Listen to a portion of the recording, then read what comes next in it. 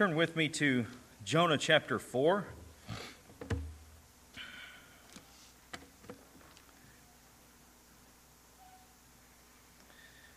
In Jonah chapter 4, we will begin in verse 6, and we will finish out the book this evening.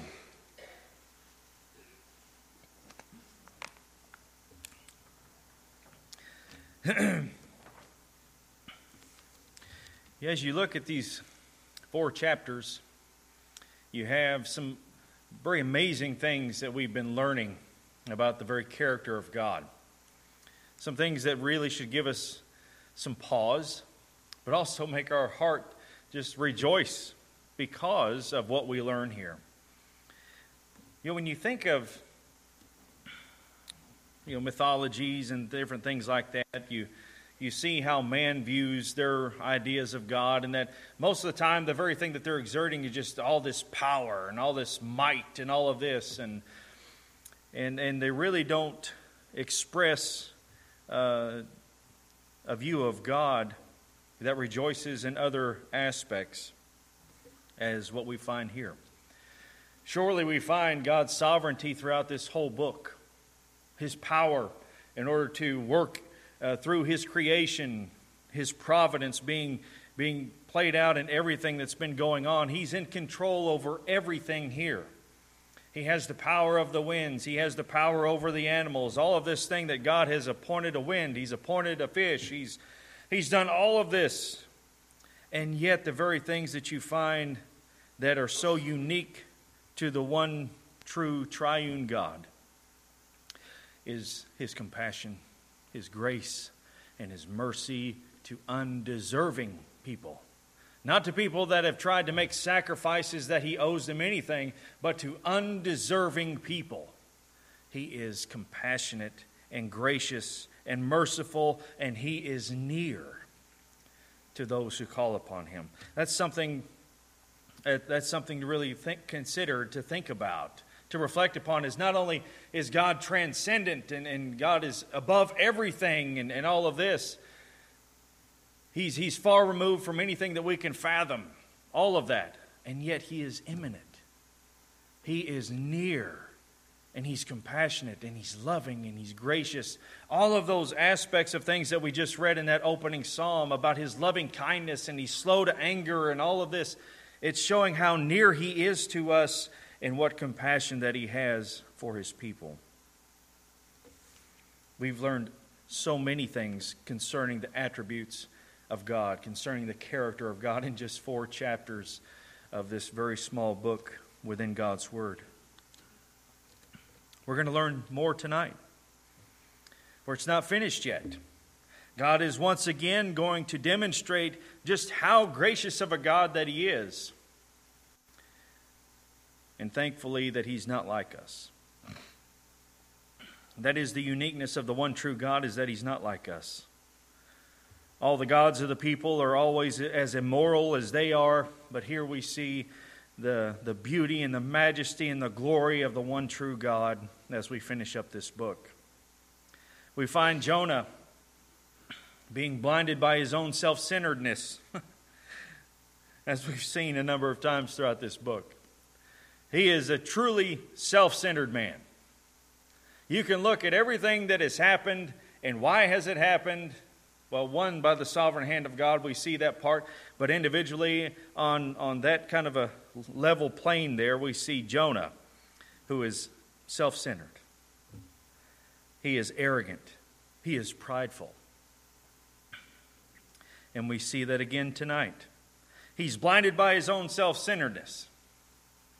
He's not willing to have compassion on an entire city of people who are under the judgment of God, that it could happen at any moment. And instead of having compassion and pity, he yearns for their destruction. And you see that it is only his aggravation and his grief and his sorrow is only amplified by what the Lord does, and how Jonah misinterprets God's kindness towards him. And then when it doesn't happen, it only furthers his his anger and resentment. Jonah is a great picture of who we are. We see ourselves all over the place in this book because we are self-centered people. We look out mostly for ourselves. We're mostly concerned about what's going on in our own life or in furthering our own selves along rather than looking at others and rejoicing in what God is doing in their life, or even the things that He allows to happen in their life, the great successes or the great mercies that He provides. We are self-centered. And a lot of times we immerse ourselves in our own self-pity when things don't go right. When things don't go right, nobody can play victim like we ourselves. Why, God? Why this and why that? And the very thing that Jonah, this book, really extends to us is God's graciousness in our time of being centered on ourselves, in our time of self-pity. And the Lord says to us, do you really have a good reason to be angry?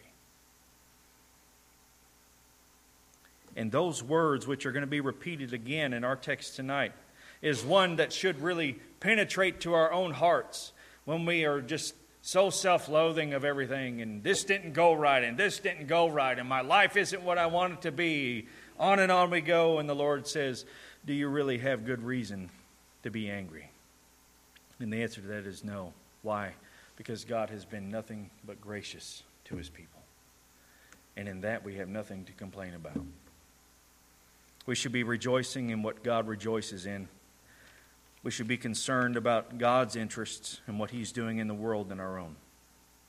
So many things we learn from this book. And I pray that tonight will teach us even more as we close up this book. If you would, please stand with me for the reading of God's Word.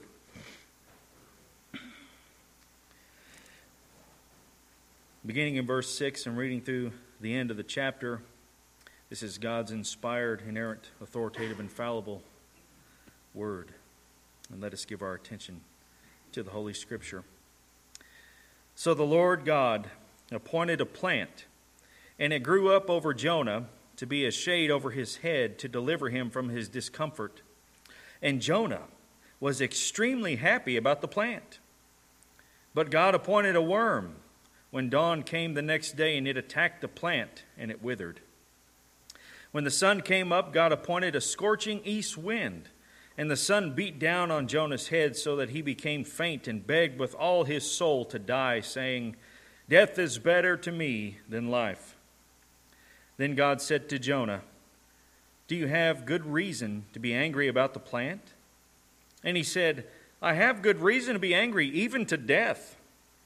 Then the Lord said, "You had compassion on the plant for which you did not work, and which you did not cause to grow, which came up overnight and perished overnight. Should I not have compassion on Nineveh, the great city in which there are more than 120,000 persons who do not know the difference between their right and left hand, as well as many animals?" Let's pray. Holy Father, we thank you for your word.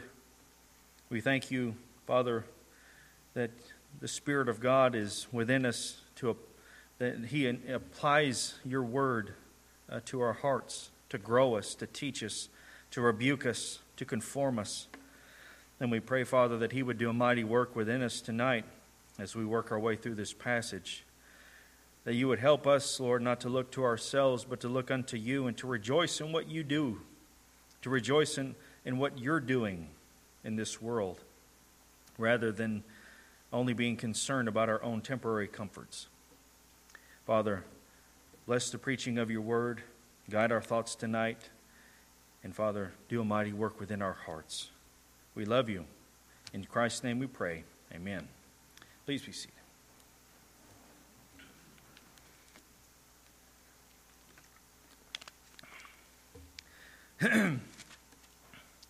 Talking about God's sovereignty,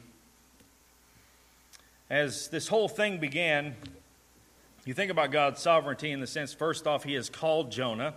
He has appointed Jonah to be a prophet. And He has commanded Jonah to go to Nineveh.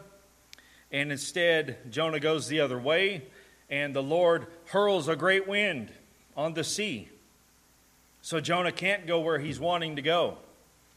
And then, as they throw him overboard, the Lord has appointed a great fish in order to swallow Jonah. And in God's power, He has preserved Jonah throughout those 3 days as Jonah is in the belly of the great fish. It was the Lord who commanded the fish to spit him up. And it is the Lord, once again, who is going to appoint a particular plant for Jonah. He's going to appoint a worm. He's going to appoint a great east wind. All of this is what it is doing to Jonah, or for Jonah, we should say, is to sanctify him. To remove from him what is natural to man, which is being selfish, being prideful, being arrogant, thinking our way is better, and all of these things that through all of this ordeal that the Lord is showing Jonah who He is, yes, without question. And then through these lessons that Jonah is learning, he is promoting in Jonah a growth, a sanctifying growth. As that is the goal of the Christian life that the Spirit of God brings within us, is to conform us to the image of Christ. Through His hardships, through His joys, through His griefs, through His sorrows, the Lord is working in all of this in order to conform him to be who God intends for him to be.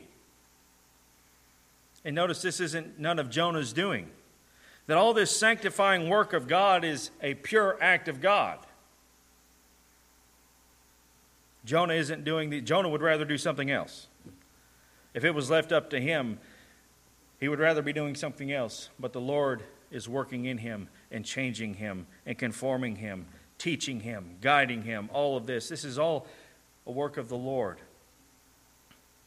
You see His power. You see His sovereignty. You see everything that God desires to do, He is doing, He is accomplishing. And Jonah, the rebellious prophet, even being one of God's own people, cannot thwart His will.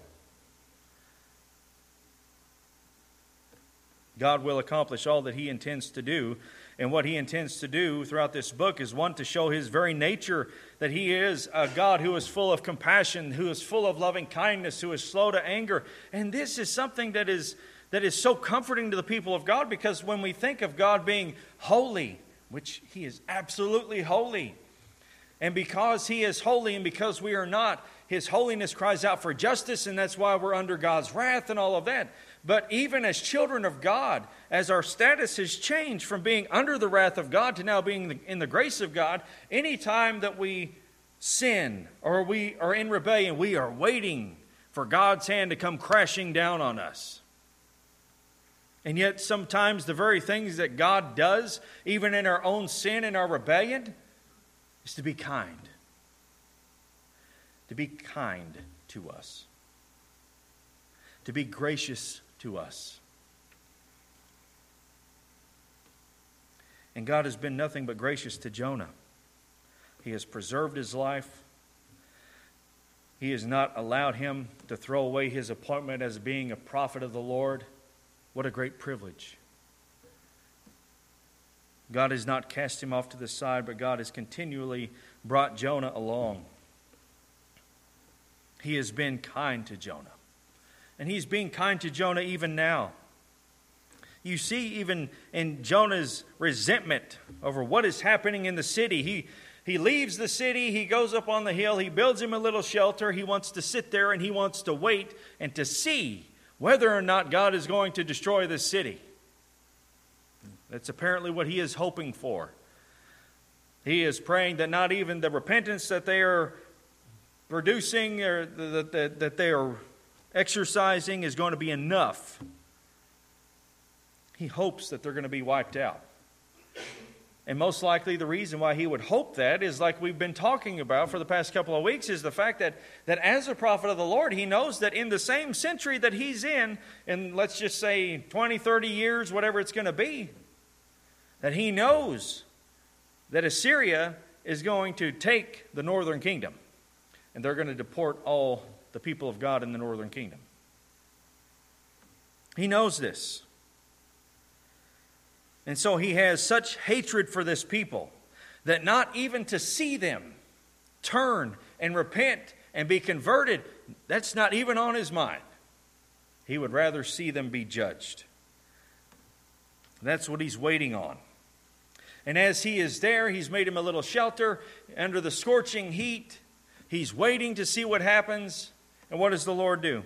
He shows him kindness. So the Lord God appointed a plant, and it grew up over Jonah to be a shade over his head to deliver him from his discomfort. And Jonah was extremely happy about the plant. Extremely happy. He's been miserable thus far because he wants to see this people die. He wants to see them perish. And he's out here in the hot heat, sun beating down on him. And the Lord supernaturally causes this plant to come over top of him to shade him. And Jonah is happy. And he's probably happy for a few reasons. One, what the Lord has provided is much greater than what his little shelter that he had built himself. Some would perhaps guesstimate, let's just say, that maybe this plant was 8 or 9 feet, big leaves to shade him. He's happy that he's being kept from the heat, from the sun, beaming down on his head. Being thankful that God has done this thing for him. Maybe he even thinks to himself that since God has appointed this plant to come over top of me and to shade me, that perhaps he wants me to remain here. And he wants me to remain here because maybe something's going to be happening out here. And so Jonah is appreciative of the plant that God has appointed to him. And the wording there, he is extremely happy, greatly happy about this plant, this gourd. He's not happy about anything else, but he's happy about this plant. This was an act of God's kindness, even in the midst of this man's sin and rebellious heart. Instead of bringing something else upon Jonah because of his continuous rebellious heart and his continuous sin, he doesn't bring some calamity upon Jonah. Instead, God shows him grace,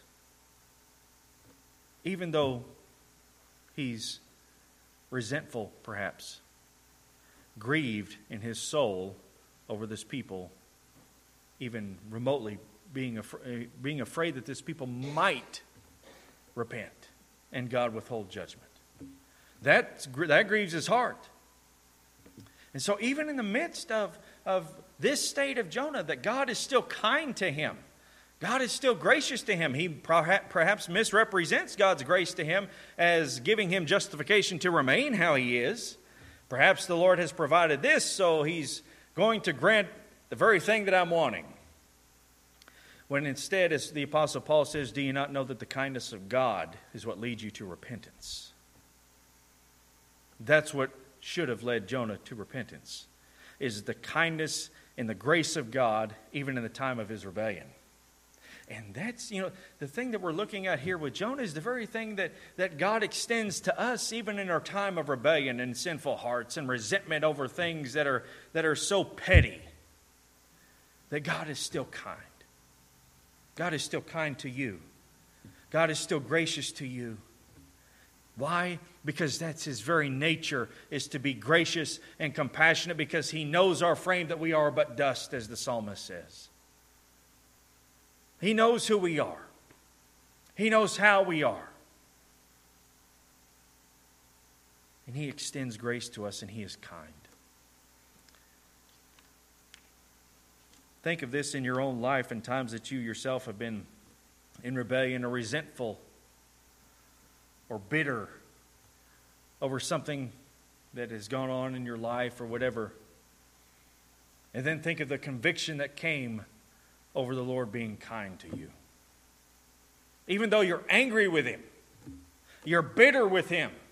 This isn't the way that it should have been in my life. This was supposed to win a different way. And what are you doing? What are we doing when we do that? We're questioning the very character of God. We're questioning the goodness of God in our lives. And instead of the Lord slinging a great wind against us or whatever, as he did with Jonah, instead the Lord gives grace and extends kindness and oftentimes blessing. Because that's the character of God. To be gracious and kind, to have pity. That's his nature. That's what he often does. And that in itself is what often leads us to repentance. Yes, this wasn't how I intended for my life to go. This particular incident that had happened, oh Lord, it didn't have to happen, but why did it happen? This person who continually bothers me, torments me, whatever the case may be. Lord, why? And oftentimes, the Lord isn't obligated to tell us why, but the Lord often reminds us of just how gracious and kind he's been. So that when we get in those frames of mind, I pray that from now on, I pray for all of us, that when we get in that frame of mind, that the Spirit of God will bring back to our remembrance these words, do you have good reason to be angry? Do you have good reason to be angry? And in light of God's grace, and in light of God's compassion and his kindness that he has shown to us, no. We don't have good reason to be angry. We don't have good reason to be bitter.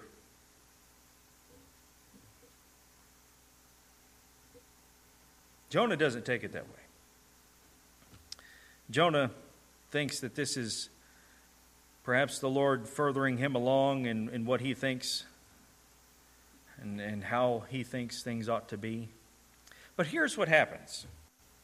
So this plan had grown up. It's going to shade him. He's extremely happy about it. He's been happy about nothing else. He's happy about this.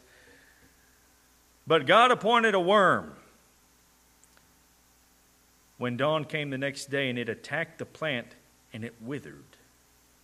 So instead of Jonah, as he experienced the day before, this wonderful shade that is by the sovereign hand of God, the gracious hand of God, instead the next day he gets up expecting to see and have this shade again. And now it's not going to be there. Instead, when the sun came up, God appointed a scorching east wind. And the sun beat down on Jonah's head so that he became faint and begged with all his soul to die, saying, death is better to me than life. So the very thing that God had provided out of an act of kindness to Jonah, he appointed this plant, and then the Lord appointed a worm. And then as the worm attacked the plant and the plant withered, and Jonah wakes up the next day and there's no more plant. He has pity on the plant. It's not there no more. It was there for me and now it's not there. And then the Lord appoints this scorching heat, this great wind to come upon Jonah and to beat down on his head so that he becomes faint. Perhaps he's experiencing some kind of a heat stroke or whatever. He becomes faint and he lays there. He begs with all his soul, just take my life. Death is better. Death is better to me than life. He is so petty. I mean, when you think of this, he is being so petty. The plant was there. I was happy. The Lord took away the plant. Oh, you took away. Just kill me. Just let me die. Look at this heat. I'm out here in this heat. Why am I out here in this heat? Why haven't you just done it yet? He begs to die. Very reminiscent of Elijah, isn't it? After Elijah has this great battle with the prophets of Baal, and the prophets of Baal are trying to call down fire upon the sacrifice, and Elijah is over here just mocking them and making fun of them. Perhaps he can't hear you. Maybe you need to yell a little louder. But then when it comes Elijah's turn, he prays unto the Lord consumes the sacrifice and all of that. And then the next day, after all the 400 prophets of Baal were slain, the next day he hears that Jezebel is wanting to kill him. And then he flees for his life, and he finds shade under a tree, and he lies there and he says, "Oh Lord, just kill me. Just take my life. Everything that I just did was fruitless."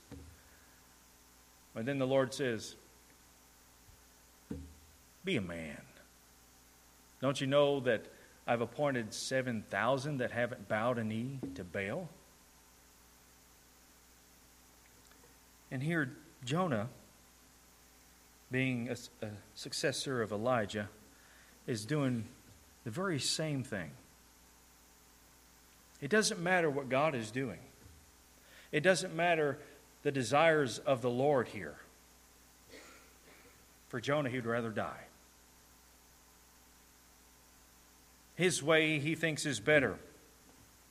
God should have already done this. And then to take away the plant in which gave him shade, which made him happy. So the Lord says to Jonah, "Do you have good reason to be angry about the plant? Do you really have good reason to be angry about it? You didn't plant it. You didn't do anything to cause it to grow." And that's what the Lord's going to tell him. Because Jonah replies and says, "I have good reason to be angry, even to death." Imagine saying this to the Lord. "You got good reason to be angry over this plant?" And Jonah says, "I have really good reason, and I have even better reason to just go ahead and ask you to kill me because of it, over this plant." That's what I mean about him being so petty. He has went from being sorrowful and grieving, bitter, resenting everything that's happening, to being extremely happy over something that is inhuman. And then when it's taken away, he goes right back to his self-pity.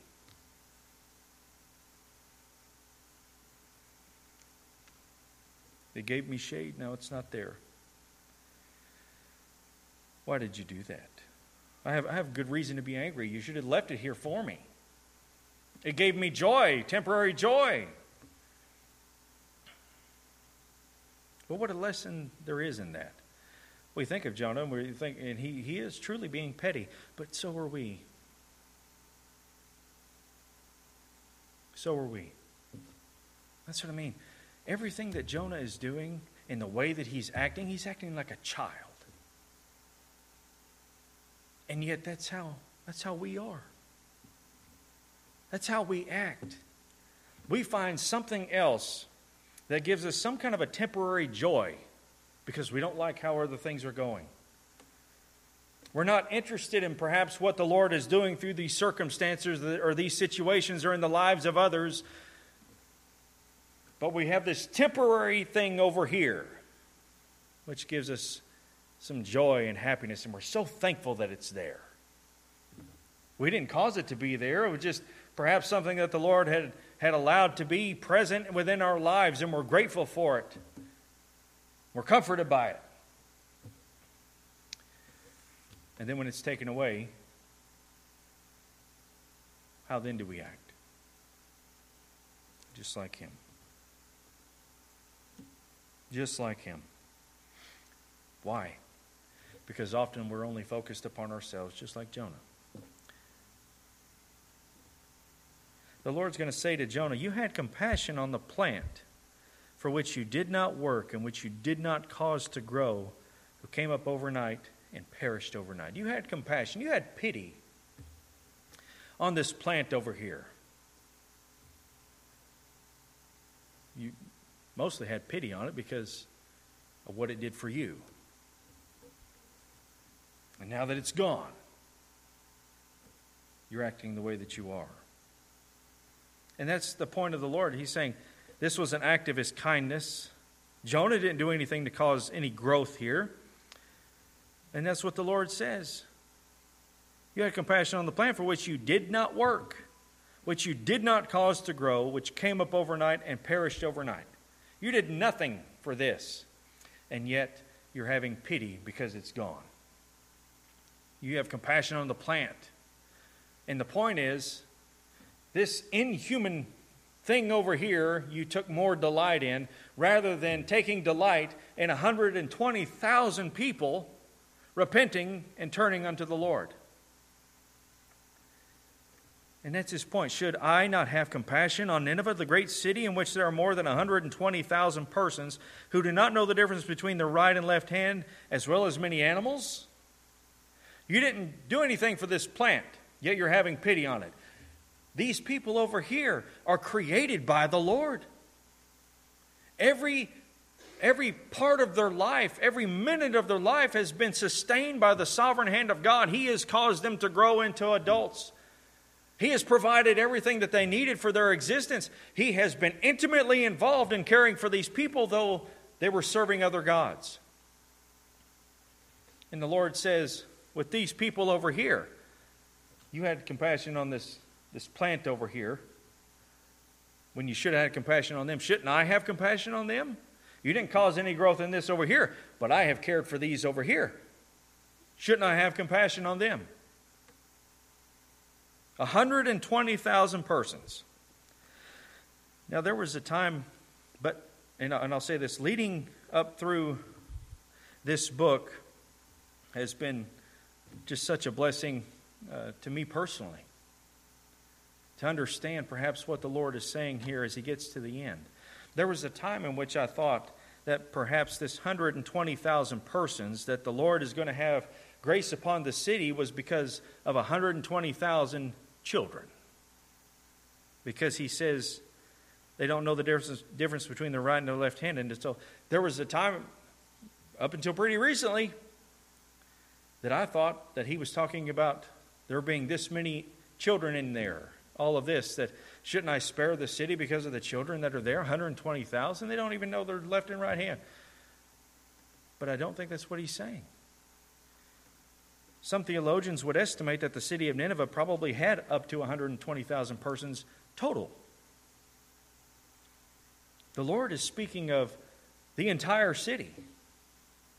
He is speaking of those that upon hearing the judgment was coming, that the king sends out a proclamation throughout the entire city. Don't eat, everybody fast, and call upon God.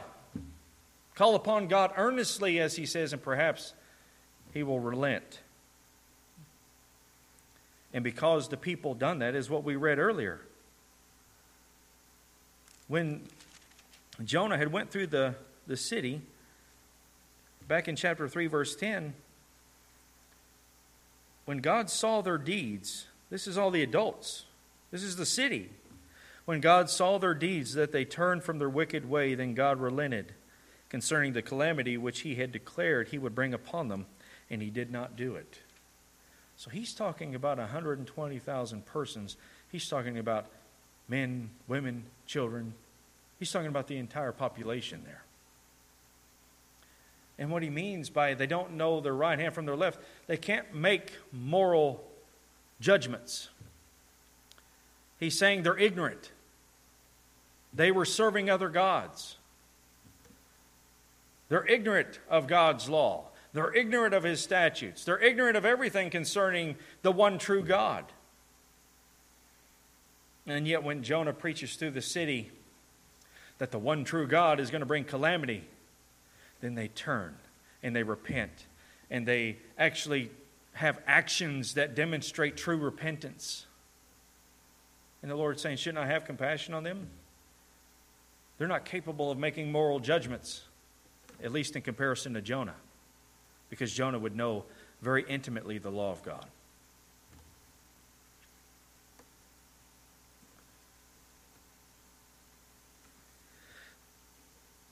They don't know the difference between their right and left hand. as well as many animals. What a lesson, though, of teaching Jonah just how inhuman that he has been acting. That he would rather see 120,000 people perish than to be any partaker of anything having to do with their repentance. He's an unwilling participant here. I mean, he's going to have to go back to Israel, and he's going to have to tell them, this is what the Lord had me do, and this is what happened. And yes, the other prophets, Isaiah, some of the other guys have already told you that they're going to come in at some point, and God's going to use them as the instrument of His wrath. But for this time, even though they are our enemies, I had to do this. Jonah's going to go back and have to face the people. He is, in that sense, an unwilling participant here. But after this whole ordeal, maybe that's what he was thinking to begin with. But after this whole ordeal, perhaps he will go back and understand the value and dignity of all human life that God has created and cared for and nurtured. Perhaps Jonah might understand that he needs to have a heart for those that are not God's people.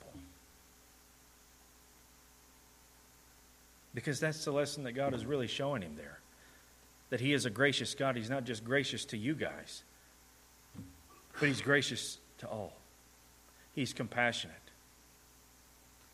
You could even look, this is a city that has repented, as the Scripture makes very clear here.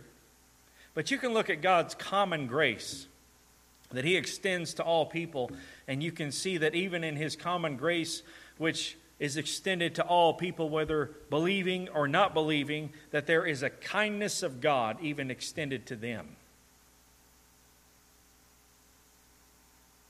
There is a kindness of God that is extended to them, even them. He is compassionate and He is gracious, especially to those that are His. To those who repent and turn to Him. He is a God who is near. He is a God who is slow to anger. He's a God who is full of loving kindness for those that are His, who call upon His name. Every single human being has value and has dignity. And even as Spurgeon had made a comment, something to the effect of, you take even the most terrible of human beings, and there's still hope for them if they call upon the Lord. While they still have breath in their lungs. That is something that we know, but not something that we practice often. We have those people in our own lives, or people that we see on TV, or people in our government, or any of this other stuff, and we are so eager to jump on any bandwagon against them. Why? Because we regard them as our enemies. And granted, you could say that they are, because if they're enemies of God and being God's people, you can say that. But at the very same time, they are enemies of God because they are still in their ignorance. They are still in darkness. But if we were to view them, even some of the most reprehensible ones of them, what we would consider that, being created in the image of God, because they are. And because they are created in the image of God, they have value, they have dignity, and they have, it's not as if they deserve God's grace or any of that towards Him or from Him, because they have broken His law and they're under His wrath. But you can say, at least from this perspective, that our duty towards them is not to try to withhold anything from them that might lead to their repentance if God so wills, but to extend it to them because somebody extended it to us. That's the thing. God was gracious to Jonah. He allowed this plant to come up. It was an extension of His grace and of His kindness, and yet Jonah did not reciprocate that to anybody else. And we should. We should. sometimes I think we forget that we were once under the wrath of God. We know Reformed theology, and we know about God choosing His elect before the foundation of the world. We know all these things, and yet at the very same time we have to acknowledge that the Scripture says that the wrath of God is revealed from heaven against all ungodliness and all unrighteousness of men, who suppress the truth and unrighteousness. And that is a blanket statement across the board for everybody, including you and me before our conversion. And yet God appointed someone, whether it was in a church setting, whether it was an individual, whether it was one-on-one or whatever, God appointed someone to preach the gospel. And then our hearts be converted by the Spirit of God, so that we can see how things really are. We can see the reality of life and the reality of our condition apart from Him. We can see it. They don't see it. That's why the psalmist, when he expresses, the thoughts of some of the unregenerate, while they're committing all their wicked deeds, they say to themselves, he doesn't know, he won't see. That's what the psalmist says. They are in their ignorance. They are lost. They are dead in their trespasses and sin. And therefore, even though sometimes we get angry over things, that our hearts should be compassionate enough to pray for them. There's going to be many people we're going to see on TV and all this sort of thing we're probably never going to be able to talk to in our life. Never come in contact with, but we know who they are. And we can pray for them. We can pray that God will be merciful to them and convert their hearts if it would be His will. And for those that are in our lives and those that we are able to encounter, we can tell them of the glorious gospel of Christ as well. We can tell them of Christ, the God-man, dealing with sin. He took it upon Himself. He satisfied God's justice. All of the things of who Christ is and what He accomplished. And this is extended to you. Believe. Believe upon Christ. It's not hard. Sometimes it's just more so whether or not we're willing to do it. And often we don't do it because we don't have compassion. We don't have enough pity. But that's one of the great lessons that we learn here. What is God interested in doing? What are His interests in this world? Well, there's a few things. Probably the great theme of all Scripture is the glory of God. That's first and foremost. But the things that God emphasizes throughout the Scriptures as well is the saving of sinners. Bringing to Himself those that are lost and transferring them from the domain of darkness to the kingdom of His beloved Son. God delights in saving. And we should delight in God's saving. And delight in extending the gospel to them and praying for them. Now, we know that we ought to be doing these things, and we see the great lesson that we learn here from Jonah, that God is teaching him. But at the same time, in order to accomplish these things, we must be absolutely relying upon the Lord to do it. Because we can't do these things in our own power. We can't be compassionate enough in our own power. And so we pray that God would do a continual work in us, to work within us, to shape us and to mold us, to be what He wants us to be. Because we have to be relying upon Him to do any of these things. If we know that these things are what we should be practicing in our life, it can't be in our own power. We recognize that. And so we have to go back to the source and say, oh Lord, conform me and mold me to be what You desire. Give me the desires that are pleasing to You and that You delight in, that I may carry out these things that You have commanded of me in Scripture. that is another element perhaps that we miss. And that is easy for us to miss. We hear commands from Scripture and we're like, okay, I got to discipline myself. I got to do this. I got to do this. I got to do this. And while we need to have that drive in us, you cannot forget. You can't forget the Spirit of God, who is the one who produces these things. And we have to be reliant upon Him. And we're often like the man who came to Jesus and he says, Lord, I believe, help my unbelief. Right?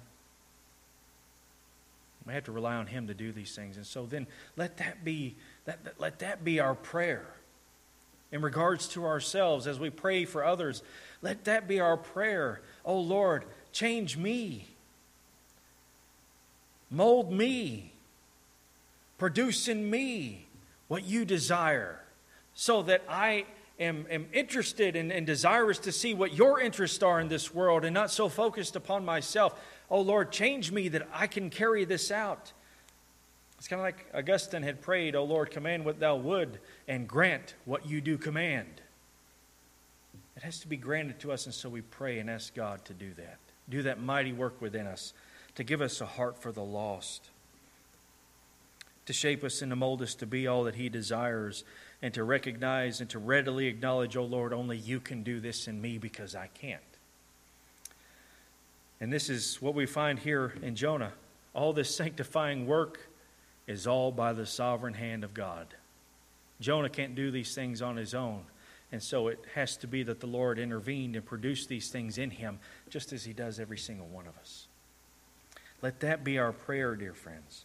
Let us be asking the Lord to become more alive to the Spirit of God as He moves and shapes us and all of that, conforms us to be like Christ, produce in us the affections for Christ, that we grow in our affections. We'll never be perfected, but we grow in them. Praying that God would give us more patience with one another, more patience with people that we regard as enemies. And praise God that He's not like us, because often we're very impatient.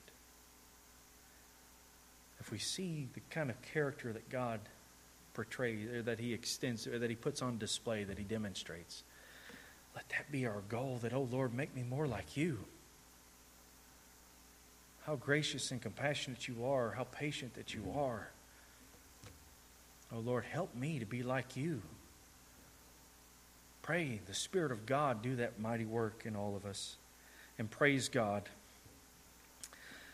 that we struggle with all this now, and we will continue to struggle with it, but praise the Lord that one day our affections will be perfected as they should be. Our love for Him will be perfected as it should be. And let us then seek to grow now, but to look forward to that day as well. Let's pray together. Gracious God, thank you for your word. Thank you for this small book that we've immersed ourselves in. Father, you've demonstrated just how gracious and compassionate that you are, how you take pity upon us, how patient that you are. Oh Lord, help us to be more like you. We can't do it in our own power. It has to be within your sovereign power. Help us to be relying upon you, Lord, to carry these things out. And I pray indeed for all of us that you would do that mighty work in us, conforming us to the image of our Lord, helping us, Father, by your power and your wisdom to be imitators of God as beloved children. Lord, have your way in our lives. Make our desires, Lord, what you desire. Not to look at our own selves, but to always look at you, upon Christ, Lord, and to delight in extending that grace and kindness to others. Help us to pray for those that we regard as enemies, even those that would make a mockery of who you are, of Christ, of your word. Lord, let us have compassion, recognizing that if it weren't for the grace of God, perhaps we would be doing the same. Help us to be all that you desire, Father. In Christ's name we pray. Amen. Thank you for your attention. You are dismissed.